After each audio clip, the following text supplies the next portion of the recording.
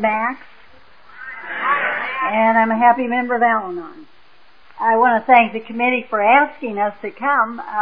We're originally from this part of the country. We grew up in Ohio, and but I was born in Butler, Pennsylvania.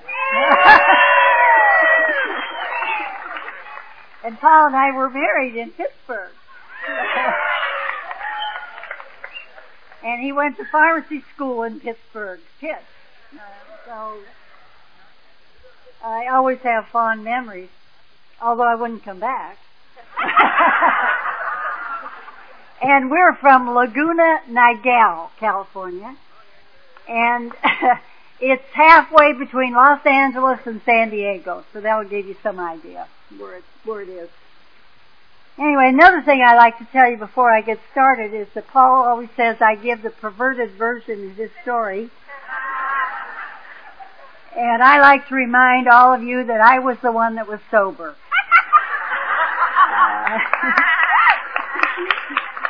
So you can draw your own conclusions.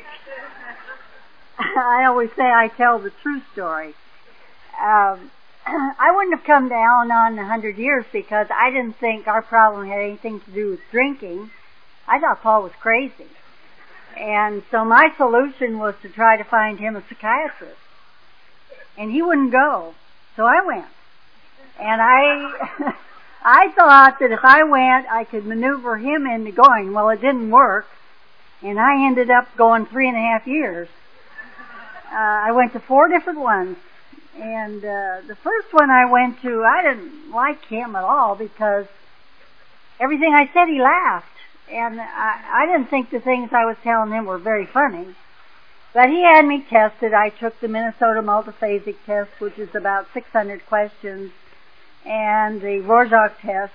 And I had the feeling that I was being tricked because in the Minnesota Multiphasic thing, they would ask a question, and then about 10 down would be the same question, only worded a little differently. So I was very careful when I took that.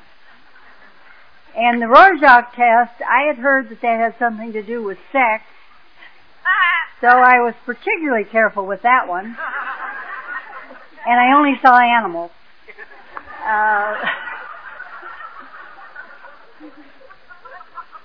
When he gave me the results, he told me I was very rigid and would never change. And I was horrified because I was the only one doing anything about this mess, and here was this professional saying, you might as well give up because nothing's going to change. Anyway, I went to him for about 6 months, and then Paul decided that I was such a mess that he was going to take me over to Westwood, which is part of Los Angeles, to have me hypnotized. Now, Paul had tried to hypnotize me one time.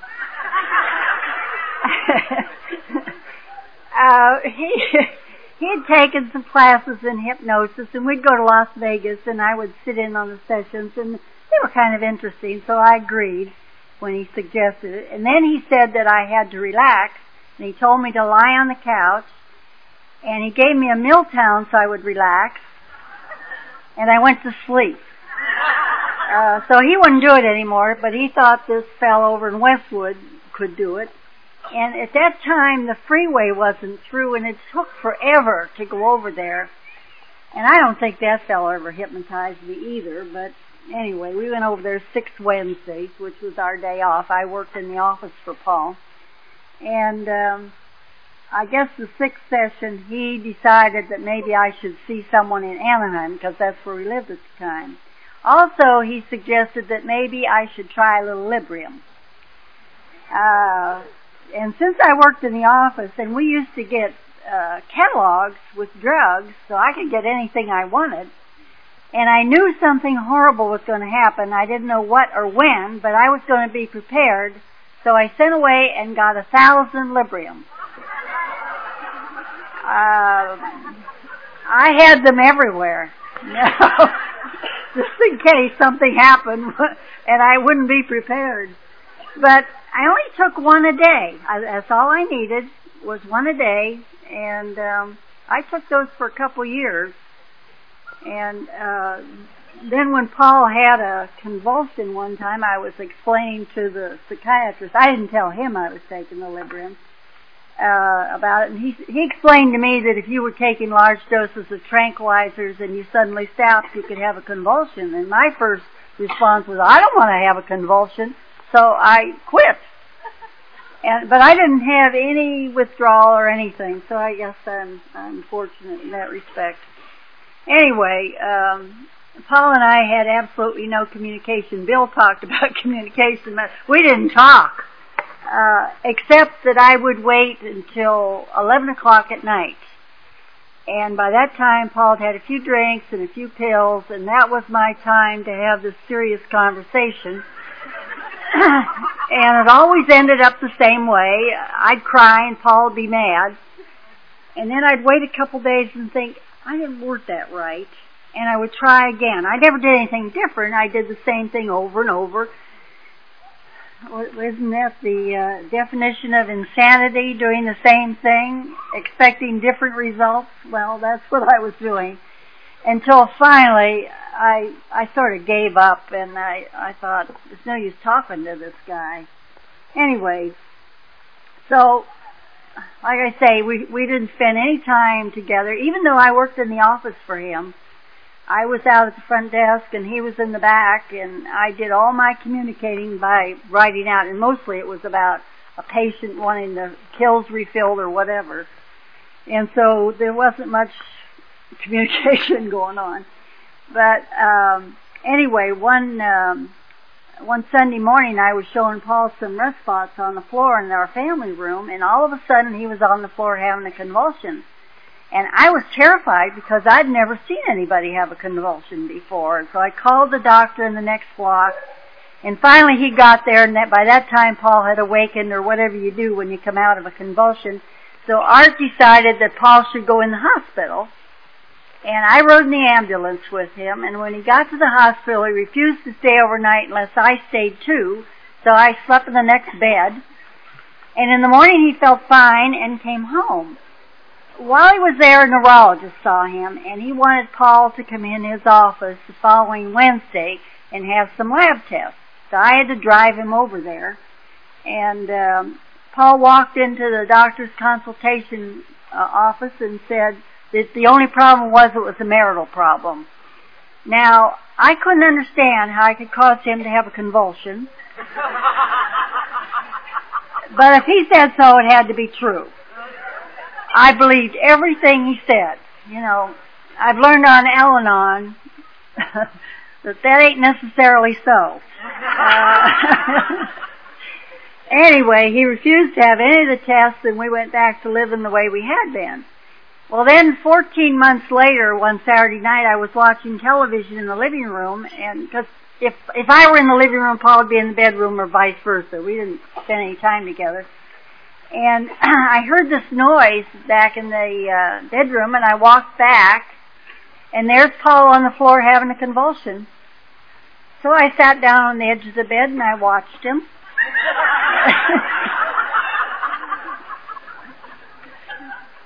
And when he finished, I said, "You've had a convulsion, you better go to bed." And I hadn't even been to Al-Anon yet. So the next morning I called the neurologist. I called him for everything. He threw me off, though, because everything, I didn't feel that I had anybody I could talk to. Several of the doctors in our building approached me about Paul's change of personality, and I agreed, but that's all I would say, because I thought if I told them how we were living, Paul would kill me. So I didn't, but I talked to this neurologist. I would call him every time something happened, because we didn't know him socially. And anyway, he threw me off because he told me that Paul either had a brain tumor or early senility or something else. And then Paul told me he had a brain tumor. So, you know, if he said it, had to be true. So I was focused in on that. I knew he drank, but I drank too with Paul, drink for drink for many years. And as he often said, we tried to outdrink one another, and he won by an allergy.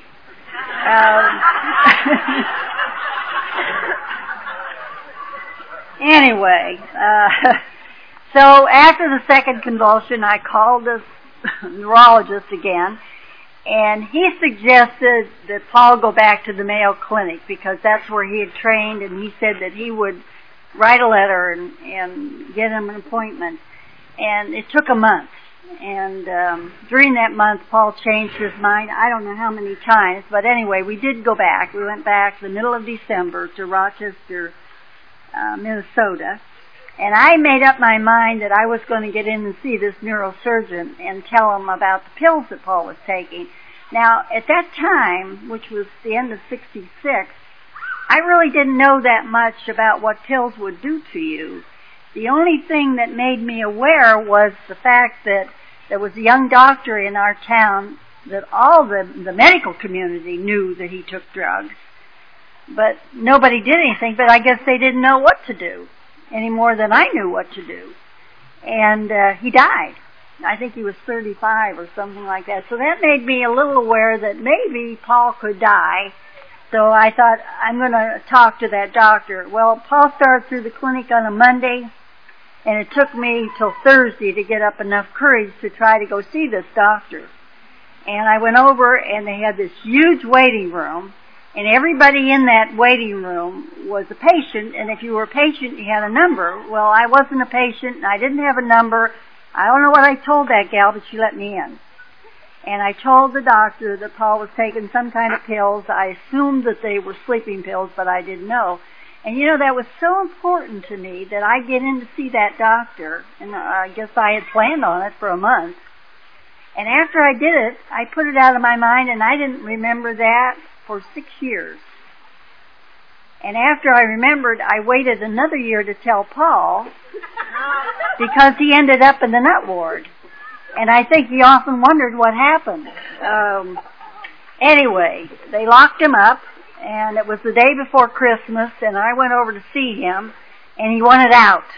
And the only way he could get out was that if I agreed to take responsibility for him. And I didn't know whether I should do that or not because that was my last chance to get him medical help. But anyway, he told me that if I didn't agree, he'd never speak to me again. So what could I do? I didn't know what a good opportunity that was.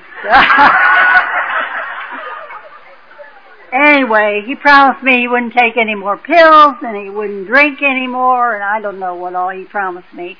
So I agreed. And then I'm a little hazy about when we left, but I don't think it was the next day. I don't think it was Christmas Day. I think it was the day after. And we got on the plane and had a big fight over whether or not he'd drink the free booze.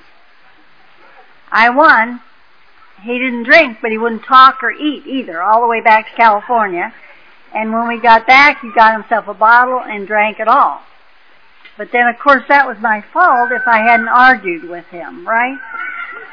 Anyway, he drank the bottle of scotch that he got and then went to bed, I guess. I don't know, but I was up at 4 o'clock the next morning. I was frantic. I didn't know what to do now, and I could hardly wait for it to be 9 o'clock so I could call the neurologist and tell him what happened. But I have to backtrack a little bit here because in my last psychiatrist I went to, after I'd gone to him a short time, he wanted to see Paul, so I talked Paul into going, and he went in and stayed about 5 minutes and said, I have nothing to say. That was the end of that. And then a funny thing happened to us after we were in the program 5-6 years. Dr. Persh, who was in charge of the Navy program out there, had asked Paul to come and be on a panel. And we just assumed it was something for the Navy, and it was a dinner meeting, so I didn't go. And when Paul came home, he was all excited and said, guess who I saw? Because they talked to the Long Beach Medical Association. And it turned out he talked to my last psychiatrist, and that was the fellow that I had gotten him to go see.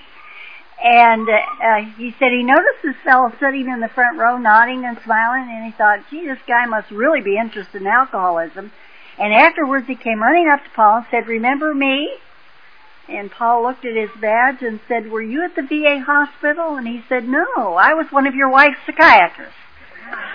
And he was delighted to see Paul and acted like he knew all along what the problem was, but I really don't think so, because after we came to the program, Paul sent literature in a letter to all of my psychiatrists and told them that I was on Al-Anon, he was on AA, and if they'd like to talk to us, we'd be glad to talk to them. We never heard from any of them. I also went to priests, and I didn't go to the parish priest. I would go to a priest I didn't know, and I heard about this chaplain over at St. Joseph's Hospital in Orange, and I called and made an appointment with him, and I didn't bother telling Paul I was going, and I was gone for hours. And this priest said that what he did in marriage counseling, he would talk to the wife alone, and then he would talk to the husband alone, and then he would talk to the two of us together. So after I'd been gone 3 or 4 hours, I came home. Paul wanted to know where I'd been, and I told him, and I said, he wants to see you, and so he very reluctantly agreed he would go. So I got on the phone and made the appointment for the next day, and he went over, and he was gone a long time too, and when he came home, he was furious.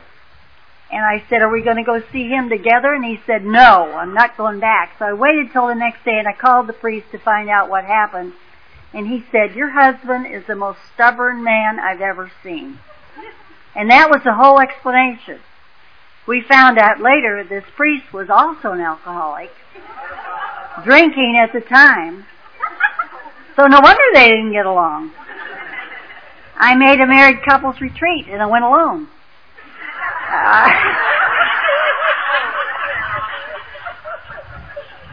Nobody thought this was strange. You know, my husband was a doctor. He couldn't get away.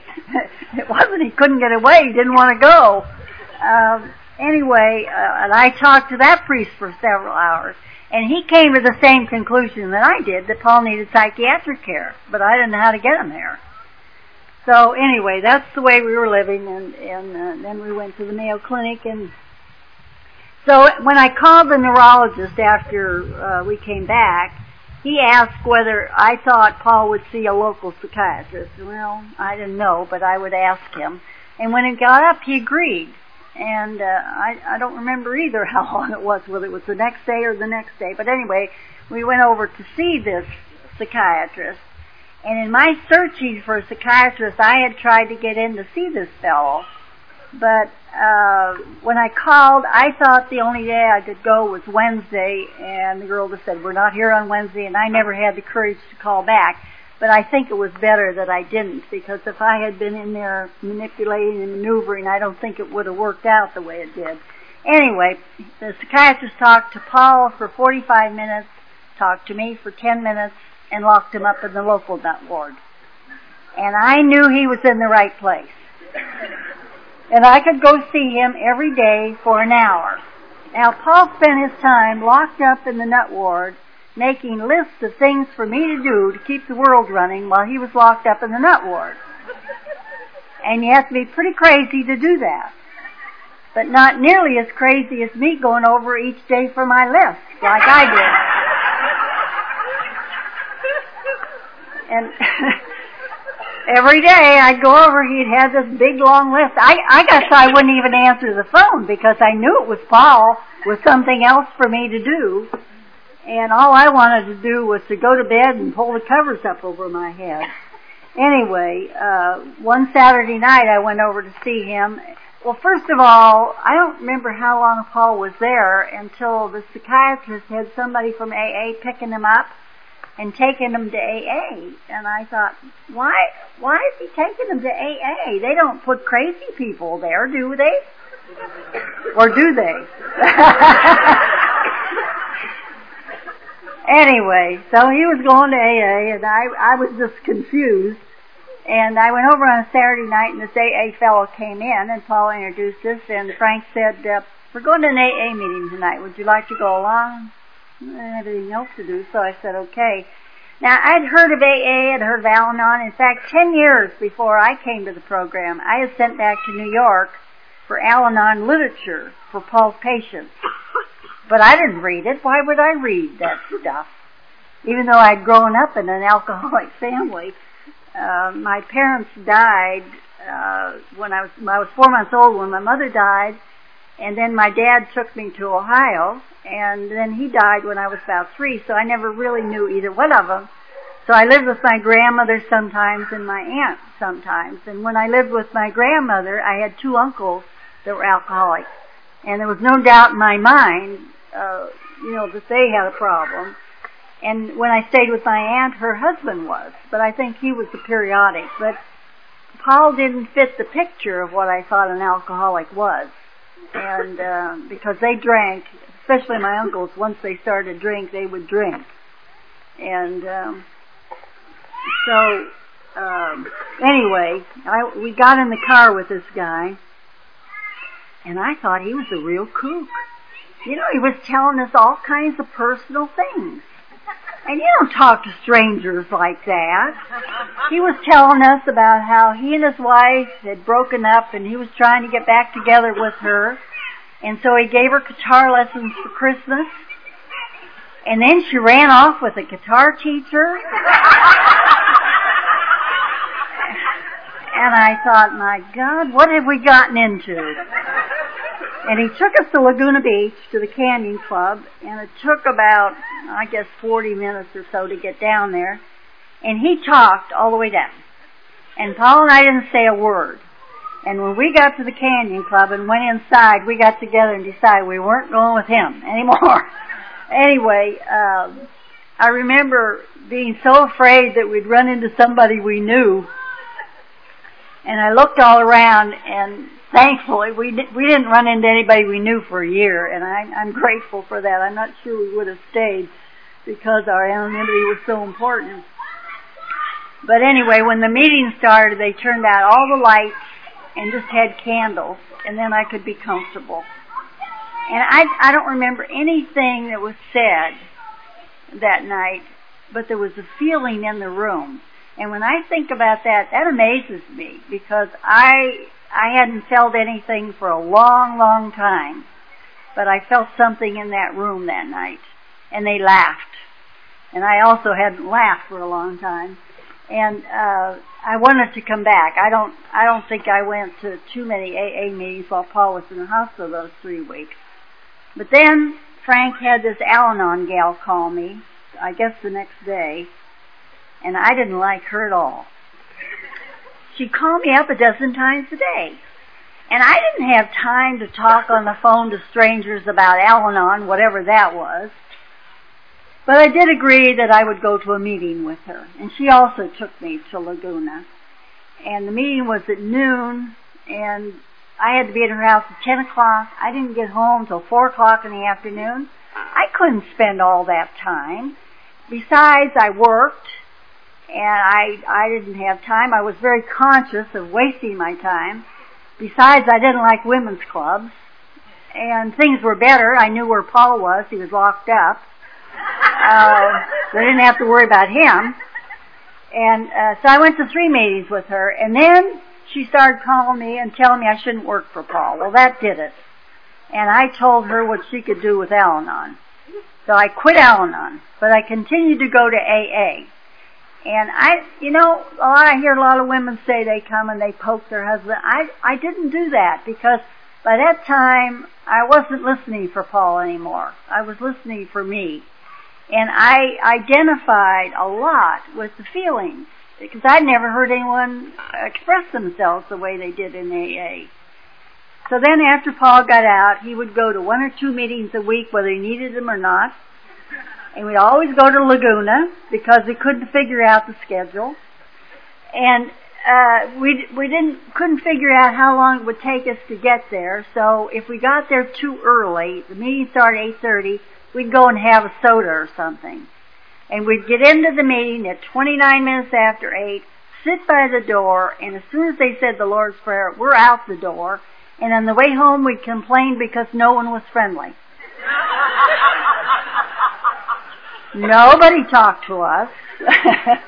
And they don't have a coffee break there, so, I don't know when, well, they didn't know we existed, actually, for the first year. And, but anyway, that's the way our communication started. I had given up trying to talk to Paul, but then we would talk about what the speaker had said, and that's the way our communication started. And, took a long time, took a couple of years, before we were able to express how we felt rather than what we thought. Because I always felt that if I could convince Paul to think like I did, then everything would be fine, you know. Well, that's never happened. And I don't think it ever will. But today it's okay. I give him the right to be wrong.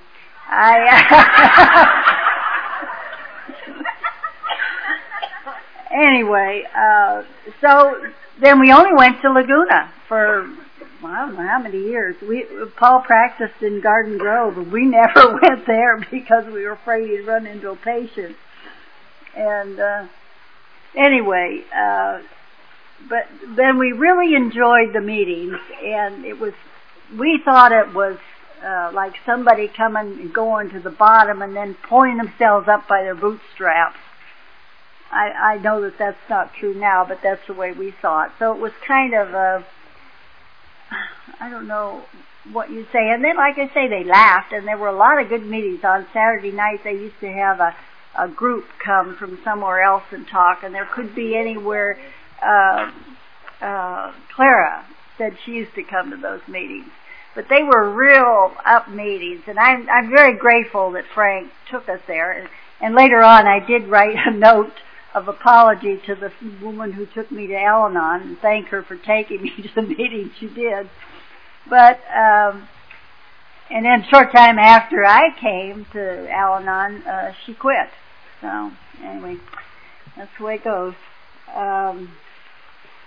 So then we were going to meetings, and but we didn't know anybody, and it was like they were speaking a foreign language. We couldn't understand what they were talking about. They talked about 502s, which was a drunk driving charge in California. We didn't know what that was because Paul drank at home. He never had a 502. And then they'd talk about being 86. We didn't know what that meant either. And I remember this alcoholic woman one time standing up there and saying that she always wanted to be a hooker. And I turned to Paul and I said, "What's a hooker?" I was very sheltered. I learned a whole new language here. Anyway, and so then 10 months later they had a Southern California convention in Anaheim, and we lived about 5 minutes away from the convention center, and I don't know why I did this, but I went over to the Al-Anon meeting on Saturday afternoon, and Paul didn't go. And I went in and sat in the back of the room, and one of the gals who had ridden in the car when I went to those 3 Al-Anon meetings, came in and spoke to me, and she said, "Why don't you come and sit with us?" And I was very grateful to Martha because I certainly didn't feel a part of. And so I went and sat with them, and for the first time I think I heard something. And there were 4 women talked, and they talked about release with love, and I guess you call it emotional detachment, but it's the same thing. And I listened and I thought, well, I guess Al-Anon does have something, and I'll give it another try. But I didn't want to go to Laguna because it was too far, and we were always busy on a Monday and at the office. So I tried some meetings someplace closer to home, and I think I went 6 times, and I didn't get anything out of them. So I always tell newcomers, go to at least 6 different meetings until you find the one you're comfortable in. So I thought, well, I'll go back to Laguna, and I was scared to death because it was a big meeting. There'd be 50, 60 people there, and they had tables set up. That was also at the Canyon Club at that time, and I would go in and try to figure out where I could sit that nobody would notice me. And it seemed like no matter where I sat, that's where they started. And I didn't know what they were talking about. I would listen and I'd think, I wonder how they know that, because I didn't know that, and I certainly wasn't going to open my mouth and let them know how stupid I was. So, anyway, it seemed like they started, and one of our pamphlets has the 3 obstacles in it, and they read that at the meeting I go to, and that gave me the right to not talk. So I would just say that, but my name is Maxine and I pass. Because in that it says you do it in your own way in your own time. And for me, I'm glad I did it that way, because then I could listen. Otherwise, I was worrying about what I was going to say, and I didn't know what to say. So I did that for a whole year. But eventually, I got comfortable in that meeting, and I learned a lot of things. We also read the do's and don'ts, and in that it said you don't pour out liquor and you don't hide liquor. Well, there is a common sense and to it. I didn't do that. Just a lot of people and resentment was another word I heard, and of course I didn't have any of those either. But after a while, I remembered that nothing more periodically during the drinking, Paul would get up in the morning. They strictly off the last game that they played. And I'd help him pour out the beer. We're going to take. And I would think, he'd say we're going to change all our friends, and he wasn't going to drink. And I thought, this is just one of his kooky ideas, And I'd think, this is a waste, because I liked beer. And I thought, I'm not going to buy as much anymore if he's going to throw it down the sink every morning. And by that night, he'd say to me, why don't you go to the store and get me 3 cans of beer? And we'd argue a little bit, and I'd always end up going. And I'd feel silly, going to the store and taking 3 cans out of a 6-pack, but anyway. And then on the way home, I'd think, well, when I get home, I'll have one. When I got home, he didn't want me to have one. And I couldn't understand when I was good enough to go get it. I guess I could have gotten 4.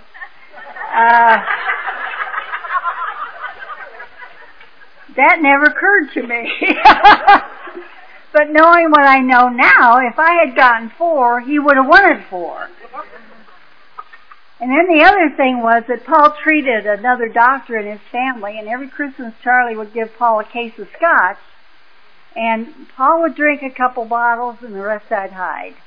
And I put him in dresser drawers and up in my cupboards, and then periodically I'd go back and I'd count them, and I couldn't remember how many I'd put there in the first place. And one time I had an extra quart, and I had no place at home to put it, so I took it down to the office, and we had an L-shaped desk, and we never used the cupboard under there, so I thought that's a good place. And I pushed this quart of scotch in, and it clinked up against another bottle. And I reached in and got an empty half pint of scotch. And I thought, those stupid cleaning people. Never occurred to me that Paul had put it there. But the dumbest part of all was I left my full quart.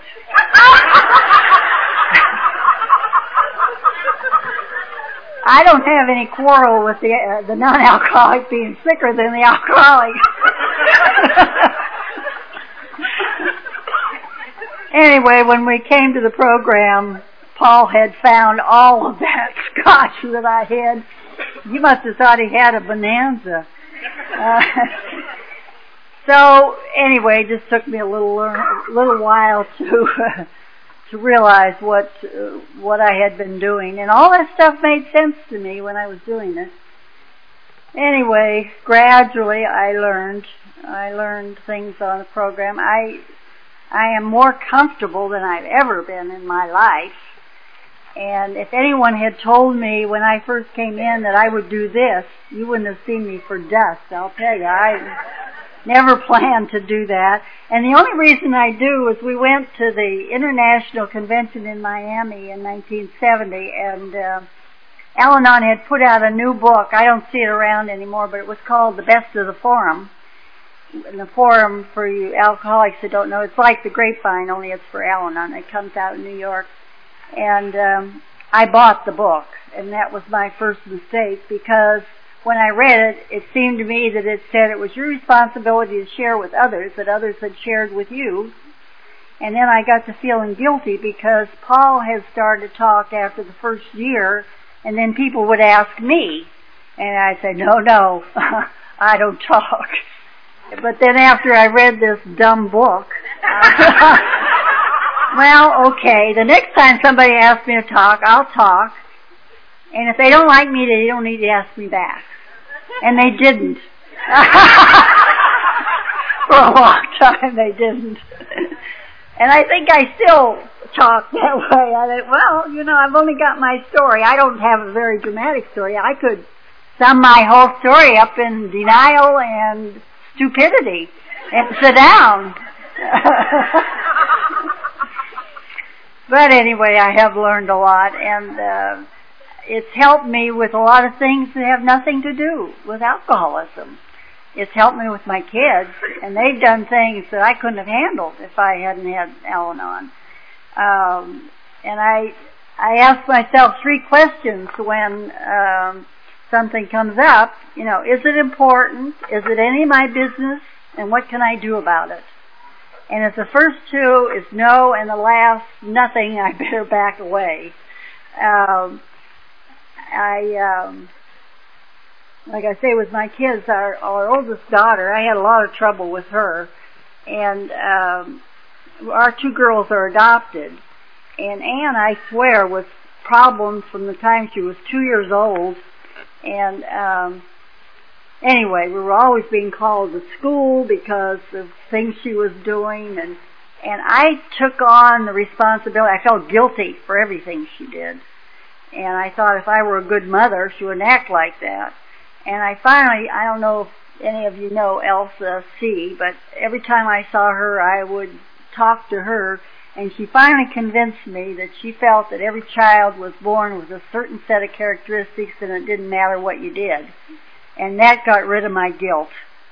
I don't know how many times I had to hear it before I really knew what she was saying. But anyway, I'm grateful for the program just for that reason. Because of my kids, because I think when I came in, I thought, well, Paul was an adult, he could take care of himself, and I'd take care of me, but I don't know, you still feel responsible for your kids. And but anyway, she left home when she was 18. She was going to junior college, she had a little money, and she had a part-time job. Within 3 months, that was all gone, and the girl she was living with wanted her out, and I could understand why, as she drove me crazy. And so Paul and I and the other daughter had a little conference, and we decided we didn't want her home because she caused too much trouble. And so I found her a place to live down in L.A., and we paid her room and board. And she had to think about it for a while, but she decided she would go. And she went down there, and we didn't hear from her. She just wouldn't contact us. And so Paul and I went on vacation, and we came home. I think she went down maybe in July, and this was October. And when we came home, we called, and the nun said, Anne moved out yesterday. And Paul said, do you think we should try to contact her? And I said, no, I think she'll contact us. And again, I have to backtrack, because when I first started Al-Anon, everything I did, Paul would say, don't give me that Al-Anon crap. This is for real. So then he decided he would come to Al-Anon to see what was really going on. And then at that time, he stayed for a year and a half and loved it. And he goes with me now, too. He goes, and I'm grateful for that, because I think it helps our marriage, really. And he understands that we don't spend our time talking about the alcoholic. We have much more important things to talk about.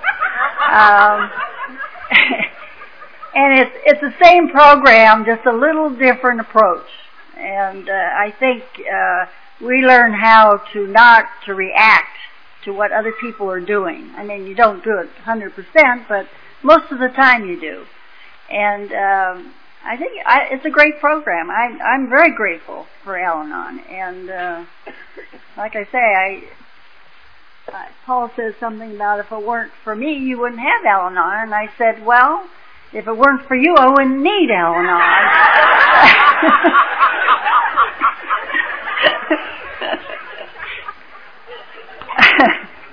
But anyway, then I think Anne called and came to see us then on a Saturday, and she and her boyfriend arrived, and they were driving a rented car, and she had run up a $140 motel bill, and she wanted us to give her the money.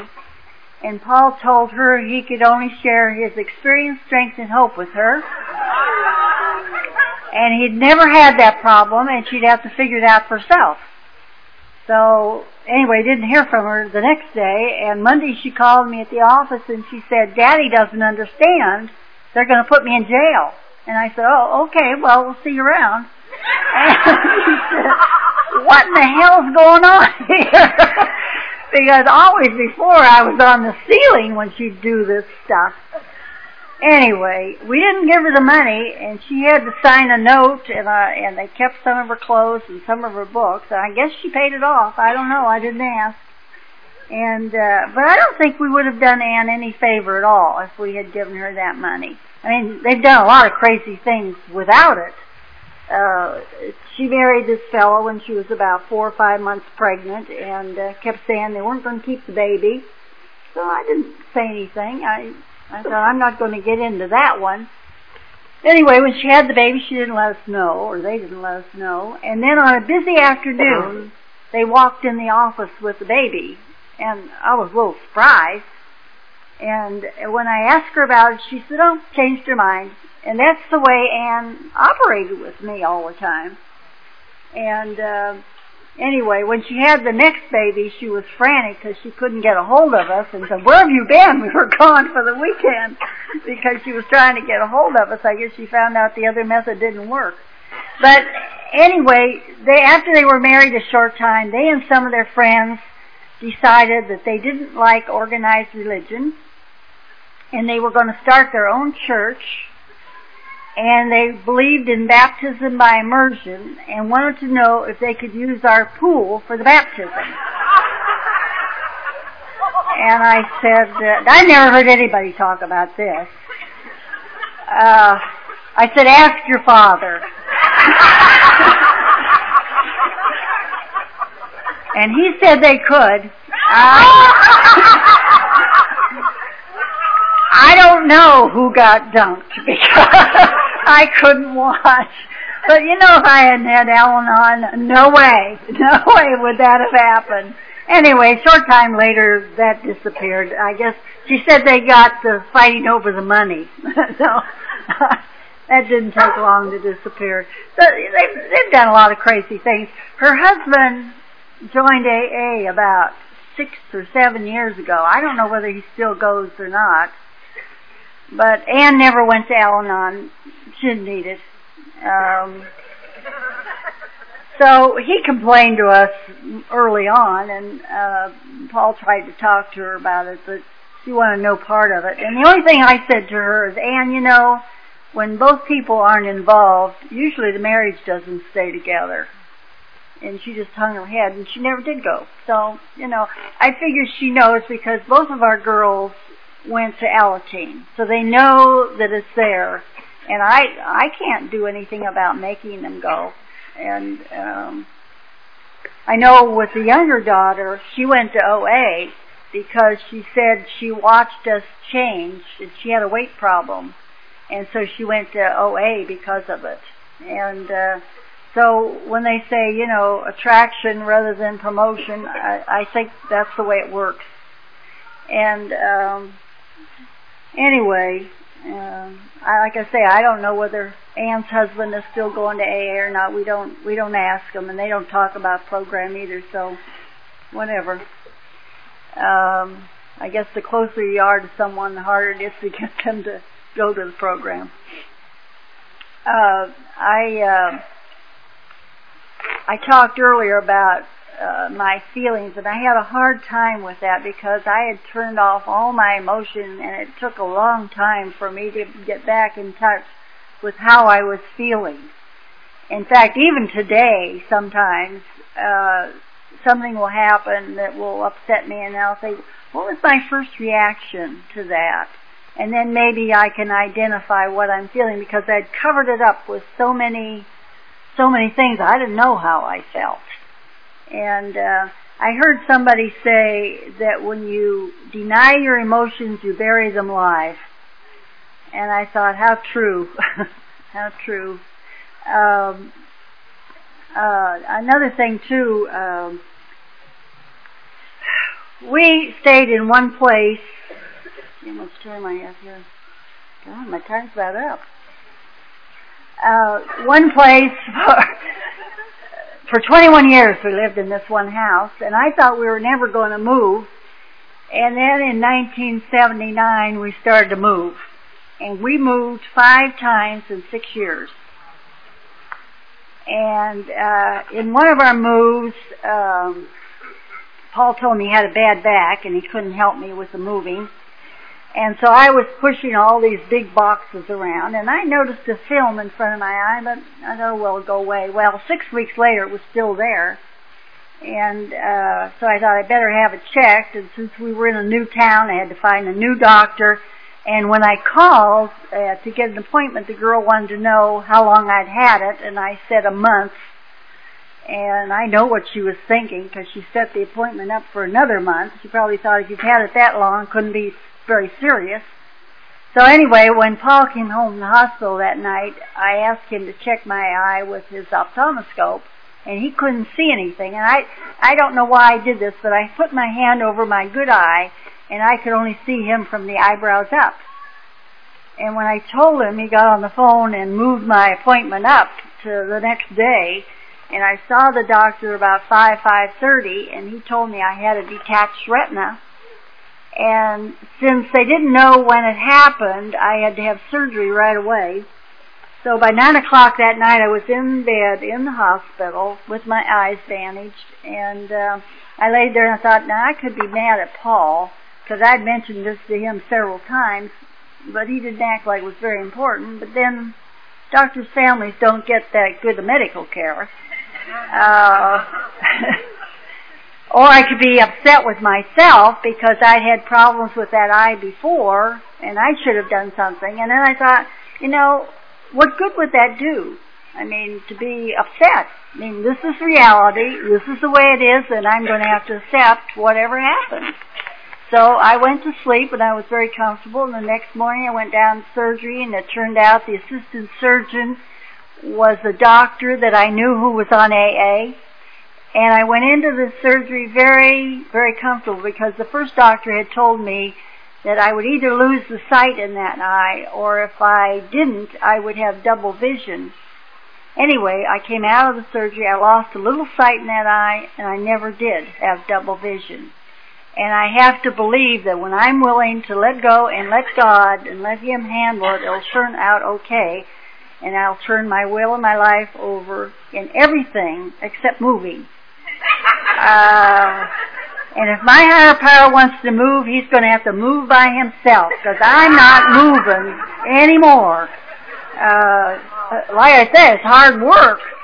And we didn't move just around the corner. We would move hundreds of miles, And we ended up in Washington State before we came back to California. And so they're going to have to carry me out. I'm not moving anymore. When I was new, my idea of turning my will and my life over was I would try all my methods first, and when they didn't work, then I'd think, I don't care what happens, and then something would happen that I hadn't thought of, and it was always better, always better. So the more that happened to me, the more willing I am to let go the next time, a little earlier. In everything except moving. I'm not going to go along with that. I don't care. I had some surgery sometime before that, and I went in the same hospital, it was Catholic Hospital, and the night before the surgery, this pastoral nun came in and talked to me, and she said, you're going to have surgery tomorrow, aren't you? And I said, yeah. And she said, you're scared, aren't you? And I said, no. She said, of course you are. And I just thought to myself, lady, you don't have a program. Anyway, today when I first came and I heard people talk about being grateful and happy and comfortable, I wanted to vomit. I couldn't imagine why anybody would want their husband to be an alcoholic.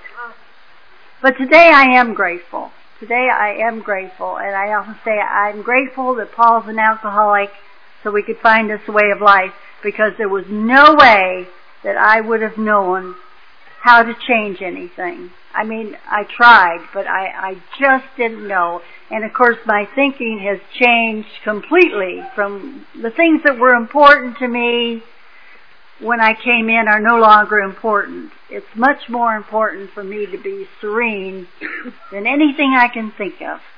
And I have changed completely. In fact, a woman when I was around about 4 years told me that I had changed more than anybody she'd ever seen come to this program. And I think that's true, although we don't see the change so much in ourselves. But I was a very shy, withdrawn person and couldn't talk to people. And now I think people wish I'd shut up. Anyway, thank you very much.